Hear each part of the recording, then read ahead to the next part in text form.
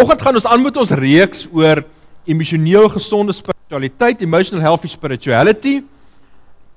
Die tema vanoggend is ontdek die ritmes van geestelike dissiplines en die sabbat. Nou, ons het so 'n paadjie nou al gestap tot hierso. En in hierdie pad wat ons gestap het, is daar sekere roetes waar langs ons geloop het om emosioneel gesonde spiritualiteit te ontdek. En die eerste pad wat ons gestap het is know yourself that you may know God. En daar het ons na Dawid gekyk. Daar het ons gesê going back and go forward. Daar het ons die verhaal van Josef veral ontdek. Toe tema 3 was Journey through the wall, het ons na Abraham se verhaal gekyk. Laas keer enlarge your soul through grief and loss, het ons veral Jesus daar in Getsemane gekyk. En vandag dan discover the rhythms of the daily office and the Sabbath. Later gaan ons bietjie meer gesels oor wat beteken die daily office. Is dit 'n kantoor daar in die stad of is dit iets anders? Ons lewe voel buite beheer. Dit wat ons te doen het in die tyd wat ons en hoe moeilik dit vir ons is net bo ons vuurmaakplek. Wat maak ons dan? Hoe hanteer ons dit? Hoe kom ons weer op 'n punt wat ons voel net, ek het hom so 'n bietjie min of meer weer beheer oor my lewe? En die groot probleem is dat ons lewe lyk soos dit as die lewe so met ons weghardloop. Dat dit wat ons moet doen en dit wat ons besig hou is heeltemal uit verband met die tyd wat ons het om stil te word, te reflekteer en besig te wees met nadenke oor God en ook oor onsself. Die ideaal waarby ons wil uitkom is 'n posisie waar daar vir dit wat ons moet doen, die uitdagings wat ons het, dat dit gebalanseer word met tye van stil word, nadink en reflekteer. Maar dis nie so eenvoudig nie. En die rede is omdat ons nie die ritmes van die lewe verstaan nie en dit nie ernstig opneem nie. Die lewe bestaan uit 'n hele aantal ritmes en as ons begin teen hierdie ritmes ingaan, gaan ons probleme kry. Dan begin ons vasbrand. Die eenvoudigste van hierdie ritmes is asemhaal. Ons asem in en dan asem ons weer uit. Ons asem in en dan asem ons weer uit. En as jy 'n moeilikheid wil hê, dan moet jy nou met hierdie natuurlike ritme begin inmeng. Die seisoene het ritmes. Dis winter, dis lente, dis somer, dis herfs. As die winter nie daar is nie, dan moet nie weer somer wees nie. As die lente nie daar is nie, sal daar ook nie somer. Daar's dag en daar's nag. As ons te min slaap, kry ons moeilikheid. As ons nie genoeg tyd het van rus nie, dan kry ons probleme. Daar's tye van werk en daar's tye van rus. In die lewe word ons gebore, ons word oud en ons gaan dood. So is daar hierdie seisoene in 'n mens se lewe ook. Tye waar dit goed gaan, tye waar dit minder goed gaan. En die eerste fout wat ons maak is om te dink dat daar nie hierdie ritmes is nie. Die tweede fout wat ons maak is om teen die ritmes in te gaan. Aan een of ander stadium haal dit ons ook in. En kom ons kyk 'n bietjie na 'n verhaal van iemand wat hierdie natuurlike ritmes in die lewe ook verstaan het en wat dit in sy lewe gedoen het. Nou ons gaan lees uit Daniël 6, die verhaal van Daniël. Nou net so 'n stukkie agtergrond. Die Israeliete is mos nou weggevoer in ballingskap, hulle is daar in Babel. En die Babiloniërs het altyd as hulle 'n land nou oorneem, het hulle 'n paar van die top ouens, die beste ouens gevat en dan het hulle deur hulle eie opvoedingsstelsel gesit, deur hulle eie universiteite, hulle het hulle kultuur geleer en hulle het hierdie ouens probeer indoktrineer, hulle hele lewenswyse, hulle geloof, hulle uitkyk op die lewe verander na die Babiloniese manier van kyk na die lewe toe. Die gevolg was dat hierdie leiers het dan hulle eie mense beïnvloed om soos die Babiloniërs te dink en te leef, en so het hulle sommer die ouens ook rustig gehou. En Daniël en sy vriende was deel van hierdie groepie gewees, wat deur die Babiloniërs uitgekies is om in die paleis groot te word, te leer, baie goeie opleiding gekry, en so geassimileer te word, as deel van die Babiloniërs. Kom ons lees. Omdat Daniël so talentvolle ou was, het hy nogal 'n bedreiging ingehou vir die ander ouens in die koningshuis, die Babiloniërs. En hulle besluit toe, hulle wil 'n plan maak om van Daniël ontslae te raak. Omdat hulle niks teen hom kon kry nie, het hierdie mense toe besluit dat hulle op grond van sy godsdienst iets teen hom sou kry. Die amptenare en hoofde is toe na die koning toe. Hulle sê vir hom, koning Darius, mag hy nog lank lewe. Al die hoofde in die ryk, die goewerneurs, die hoofamptenare, die raadgewers en die goewerneurs beveel u aan dat die koning 'n dekreet uitvaardig en bekragtig dat enigene wat gedurende die volgende 30 dae enige god of mens behalwe die koning vereer in 'n hok met leeu's gegooi sal word. U majesteit moet dit opstel en dit onderteken sodat dit kan staan as 'n wet van mede en perse wat nie verander kan word nie. Koning Darius het die wet uitgevaardig en dit teken. Toe Daniël hoor dat die wet onderteken is, het hy huis toe gegaan. Hy het daar 'n venster gehad wat oop was in die rigting van Jerusalem.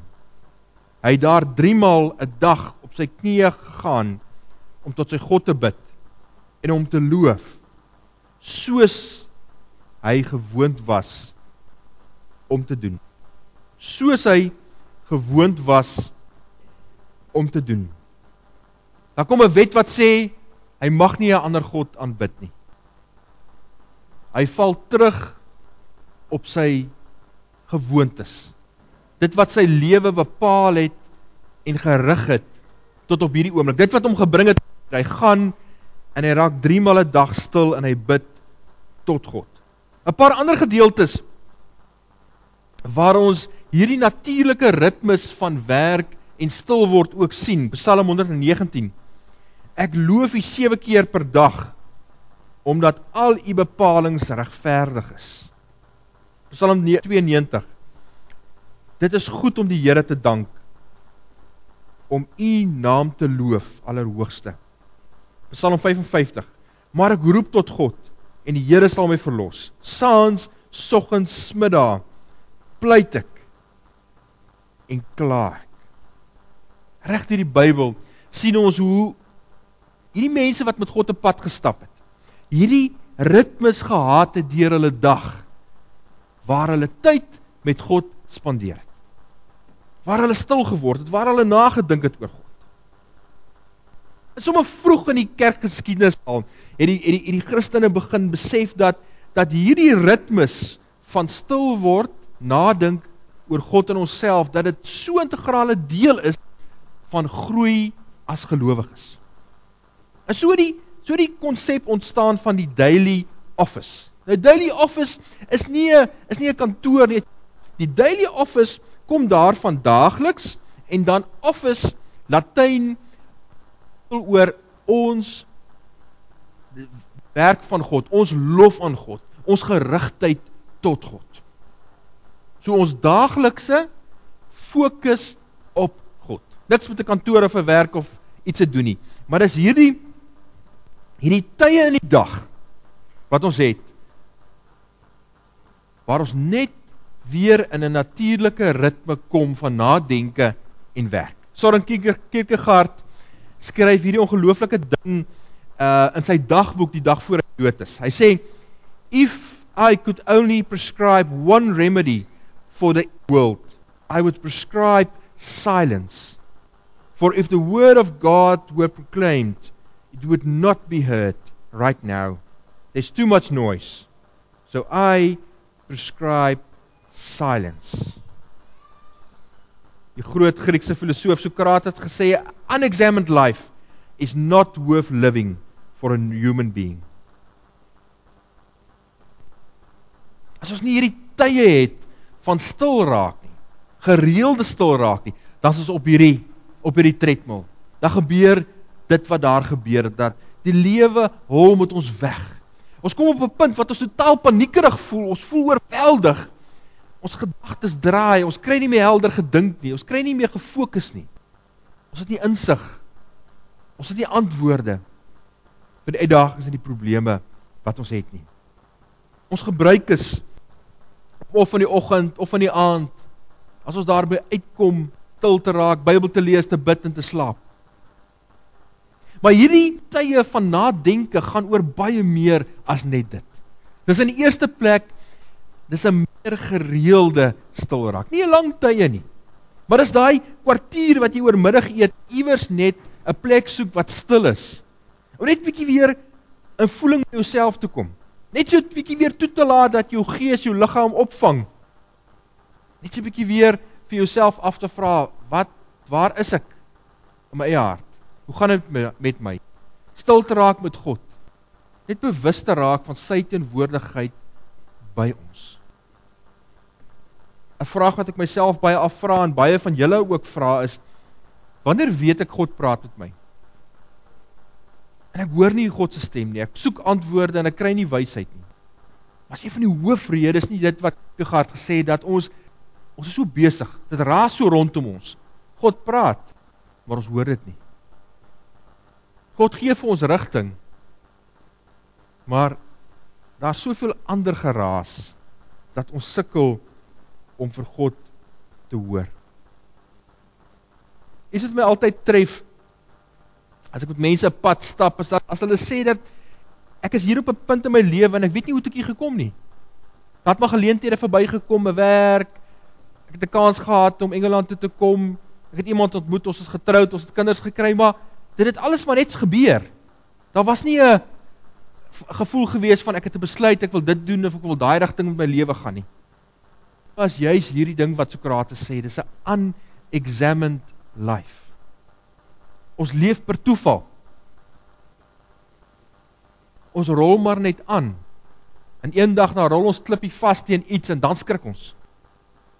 Want ons is nie met nadenke oor onsself en met God besig nie. Dit vra soms dat ons gereeld in die spieël kyk. Gereeld net vir ons vra, waar is ek? Wat wil ek doen? En waarheen is ek op pad? Waarby wil ek uitkom? Wat is my doel?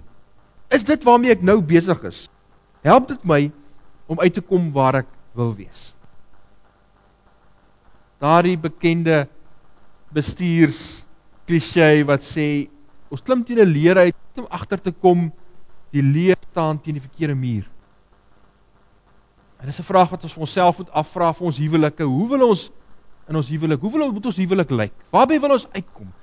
Watse kinders wil ons in hierdie wêreld instuur? Ons kan maar net toevallig kinders grootmaak, probleme hanteer, dinge vir hulle leer, soos dit opduik nie. Ons moet leef met 'n prentjie van watse kind wil ons in die wêreld instuur. En as ons dit weet, as ons dit verstaan, dan sal ons weet wat ons elke dag moet doen. Dan sal ons verstaan, dan sal ons weet wat ons in hierdie situasie vir ons kinders wil leer, watse vaardighede ons vir hulle wil gee.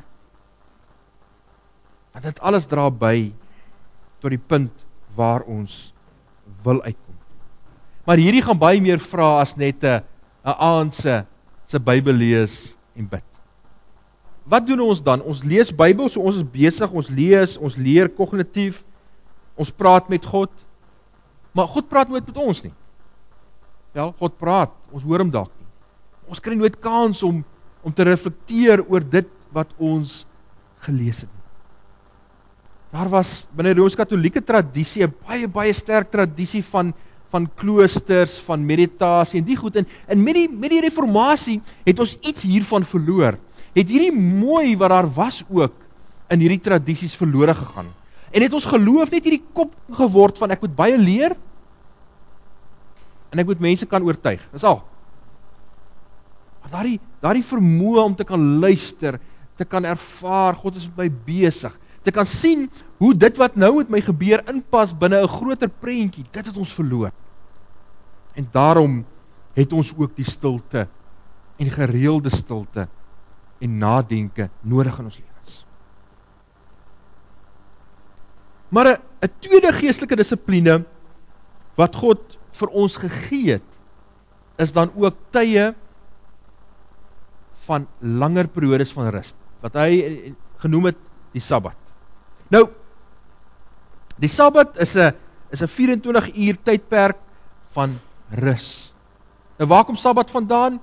Die Jode se week het anders daar uitgesien as wat ons week daarvan uitsien. Hulle het baie sterk gewerk op die Genesis gedeelte. God het die aarde in 6 dae geskep, die 7de dag het hy gerus, 7de dag was die Sondag, Saterdag gewees. En daarom het hulle die Sabbatdag gebruik as hierdie tyd van stil word. Maar ongelukkig, soos met baie goed gebeur, het hulle hierdie Sabbatdag vervlak tot 'n klomp wette. Het dit net gegaan oor goed wat jy nie mag doen nie. En die vreugde van wat Sabbat is, en wat dit veronderstel is om te wees in ons lewe, het totaal en al verlore gegaan. Maar vroeg in die vroeë kerk het die Christene oortuig geraak, dat Jesus se opstanding vir hulle sentraal staan. Daarom het hulle rusdag geskuif na die Sondag toe, die eerste dag, waarop Jesus opgestaan het. Maar die beginsel van 'n Sabbat, die beginsel van 'n sekere tyd waar ons gewone dagtaak laat staan, bly steeds vir ons as gelowiges noodsaaklik. Kom ons kyk 'n bietjie wat lees ons in Eksodus 20. Ons gaan nie die hele 1 tot 17 lees nie, maar net daai gedeelte wat gaan in die 10 gebooie oor die Sabbat. Wat opvallend is, as jy die 10 gebooie gaan lees, dan kom jy agter die meeste gebooie is een sinnetjie, dan is daar so 'n paar eer jou vader en die moeder wat bietjie langer is, maar die beskrywing van God se wil vir die Sabbat is die langste ene van al die 10 gebooie. Interessant hè, dat dit juist die een is wat die meeste aandag kry. En dan staan daar vir ons in Eksodus 20, onthou om die Sabbatdag vir God te vier. 6 dae lank kan jy met jou daaglikse werk aangaan. Die 7de dag is die Here jou God se rusdag. Niemand in jou huis mag op daardie dag aangaan met gewone werk nie. Dit sluit in jy, jou seuns, jou dogters, jou manlike en vroulike slawe, die vee wat aan jou behoort en alle buitelanders wat by jou oorbly. Die Here het in 6 dae die hemel, die aarde en die see en alles daarin gemaak. Op die 7de dag het hy tot rus gekom. Om daardie rede het die Here die 7de dag geseën en vir homself eenkant gesit as sy heilige dag. As God die aarde skep, dan lees ons dat hy die 7de dag gerus het. Maar nou, dink ons dat God het hierdie rusdag nodig gehad? Sou God moeg geraak het van al hierdie skepingswerk wat hy gehad het? Of is daar iets meer agter? Is dit eerder 'n geval van God is besig om vir ons 'n beginsel te leer van die natuurlike ritmes wat daar in die lewe moet wees? Daar's 'n tyd van werk en daar kom 'n tyd van rus. En as God dan die Sabbat aan ons gee, hierdie rusdag vir ons gee, dan is dit nie om ons te toets of ons gehoorsaam is aan sy gebooie nie. Of omdat God gedink het dit sal vir hom goed wees as ons rus nie. As God vir ons hierdie dag gee dit as 'n geskenk vir ons. Ons sien dit so sterk in Matteus 2 waar Jesus sê, toe sê hy vir hulle, die Sabbat is daar ter wille van die mens, nie ter wille van die Sabbat nie die mens ter wille van die Sabbat nie, daarom het die Seun van die mens seggenskap oor die Sabbat. As Jesus gekonfronteer word met hierdie Joodse siening van, jy mag nie dit doen nie, jy mag nie dat doen nie, sy disippels mag nie koringare pluk omdat hulle honger is nie, dan sê hy vir hulle, wag 'n bietjie, kyk wat julle van die Sabbat gemaak, julle het 'n klomp reëls gemaak, waar mense met lang gesigte en honger maar rondloop. Dis nie wat die doel was nie. Die doel van die Sabbat was iets meer gewees. Dis 'n geskenk gewees aan die mens. Om nie 'n Sabbat te hou, is in eerste plek 'n sonde teen jouself.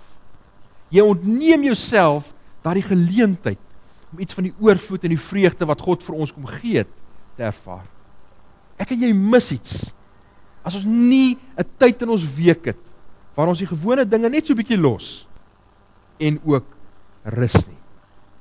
Ook nadink nie. Ook vir ons vreugde vind in ander dinge nie. Maar om die Sabbat te hou, vra van my en van jou geloof. Want as ons 7 dae 'n week werk, kan ons baie meer geld maak. As ons 7 dae 'n week werk, kan ons baie meer produktief wees. Ons kan ons baas baie meer beïndruk. Ons kan dalk baie beter doen in ons werk. Maar om op 'n punt te kom in jou lewe waar jy sê, weet jy, ek vertrou God genoeg dat hy vir my sal sorg. Ek kan maar doen wat hy sê, ek kan die dag afvat, ek kan rus. God sal vir my sorg. Ek hoef nie my baas meer te beïndruk deur Sondag ook te werk nie. Ek hoef nie nog meer geld te maak deur Sondag ook te werk nie, of die Sabbat te werk. Dit gaan vir my nie net hier oor 'n Sondag, ons moet nie vashak net by 'n Sondag nie, maar dan moet 'n tyd wees wat ons fokus verander. En dit vra geloof van ons, dit vra vertroue van ons, dit vra van ons ingesteld van, dit gaan nie net oor die werk nie, dit gaan nie net oor die geld wat ek maak nie, dit gaan nie net oor my voorspoed nie, ek het iets meer nodig in die lewe as dit. Ons programme wat ons het, sê iets van ons identiteit, dit sê iets van wat vir ons belangrik is. As ons 7 dae 'n week werk, dan kan ons maar weet, ons vind ons identiteit in ons werk, dis die dinge wat vir ons belangrik is. Dis waaraan ons onsself meet. As dit van ons af weggeneem word, dan is daar niks oor nie. Maar as ons op 'n punt kan kom, waar ons hierdie natuurlike ritmes van werk en rus begin leef, dan begin ons identiteit skuif. Dan begin ons op 'n punt kom waar ons identiteit vind in wie God ons gemaak het, en die ritmes wat hy aan ons gegee het. En nie ons prestasie, ons geld, of ons status, of wie ons is nie. Maar hoe lyk hierdie Sabbat? Die Sabbat is in eerste plek 'n tyd waar ons net stop. Stop van dit wat ons heel week doen. As dit huis skoonmaak is, dan stop ons daarvan. As dit boeke merk is, dan stop ons daarvan. As dit is om agter 'n rekenaar te sit en spreadsheets te kyk, dan stop ons daarvan. Dit wat ons lewe domineer die res van die week, moet daar 'n tyd wees waar ons stop. Dis ook 'n dag van rus. Maar nie noodwendig slaap nie. Hoe lyk ons Sondag? Ons koop met mekaar, begin met die kinders om ons laat vir kerk. Kom ons hier aan, almal opgestres. Dis 'n stryd gewees om tot hier te kom. In ons huis toe, dan spook ons weer om die kos klaar te kry. En dan gaan slaap ons, dan beklim ons weer met die kinders omdat hulle raas en ons wil slaap. In die aand, dan is ons sommer opgestres, huiswerk wat nie klaar is nie, en is dit wat God vir ons wou gehad het? Is dit sy droom gewees, toe hy vir ons 'n dag gegee het, waarop ons batterye kan laai? Alles behalwe. Want is 'n dag waarin ons moet vreugde vind. Dis 'n dag waarin ons bietjie die mooi en die lekker en die delight in die lewe weer moet ervaar. As ons heeltyd net besig is met ons werk wat vir ons moeilik is, wat ons nie eens gelukkig in is nie. As ons net heeltyd besig is met die dinge wat vir ons spanning veroorsaak en die lewe moeilik maak, dan gaan ons lewe baie eensydig raak. Baie een dimensie kry. Ons het hierdie tye nodig van net vreugde vind in iets anders. Waar ons as gesinne ook vreugde vind in iets anders. Nie net slaap en alles doen wat ons in die week nie by uitgekom het nie. Maar die laaste plek is dit ook 'n dag van nadenke, contemplation in Engels. Wat ons spesifiek tyd maak, of dit nou in die erediens is, of as ons alleen is by die huis, of net iewers net bietjie sit en sê, kom ek neem net bietjie voorraad op. Dis 'n tyd waarin ons as gesin bietjie kan sê, maar wat lê voor vir ons vir die week? Wie moet waar wees? Wat moet gebeur?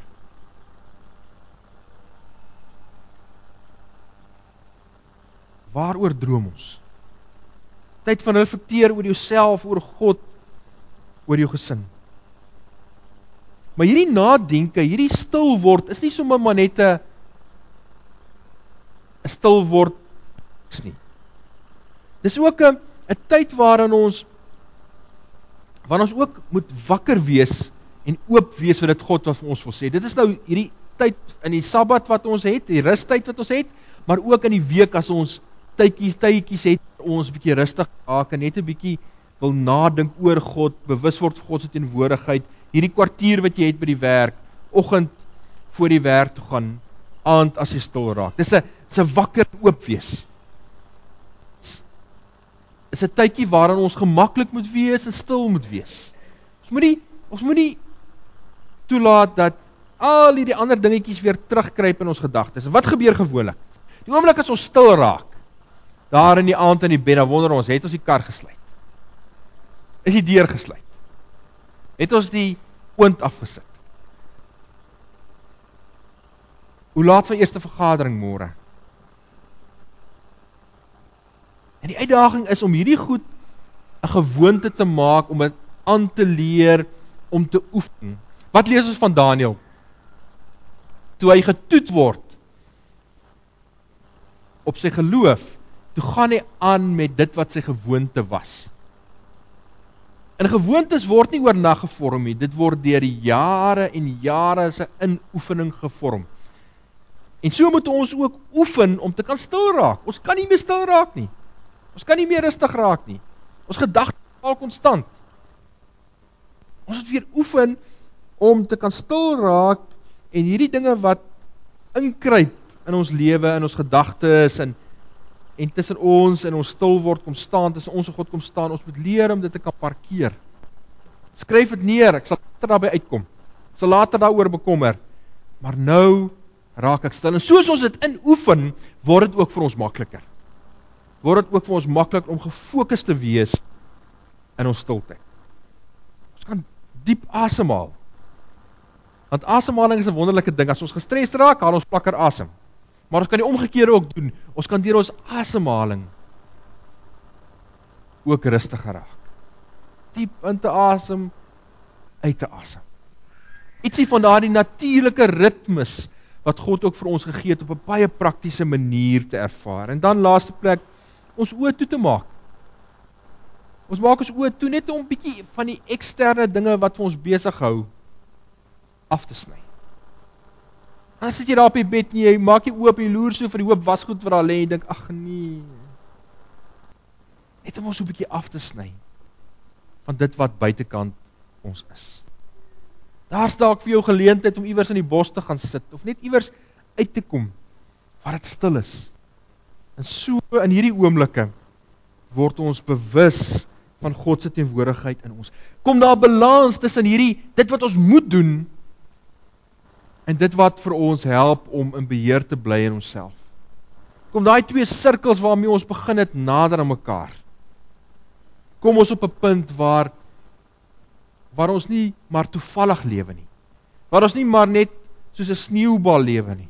Waar ons nie meer op hierdie tredmil is wat weghardloop nie, maar waar ons bewustelik besig is om in kontak met God en in kontak met onsself te lewe. Aktief besluite te neem oor waarheen ons lewe ook op pad is. Moeder Teresa sê op 'n stadium, "We need to find God, and He cannot be found in noise and restlessness. God is a friend of silence. See how nature, trees, flowers, grass grows in silence. See the stars, the moon, the sun, how they move in silence. We need silence to be able to touch souls." Amen.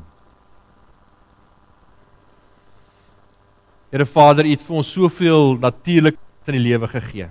Here, tye van wakker wees, tye van slaap, tye van werk, tye van rus, asem in en asem uit, lewe en ook dood. Maar Here, ons leef in 'n wêreld wat vir ons wil intrek en inslurp in 'n 24 uur 7 dae week besig werk, televisie, rekenaars.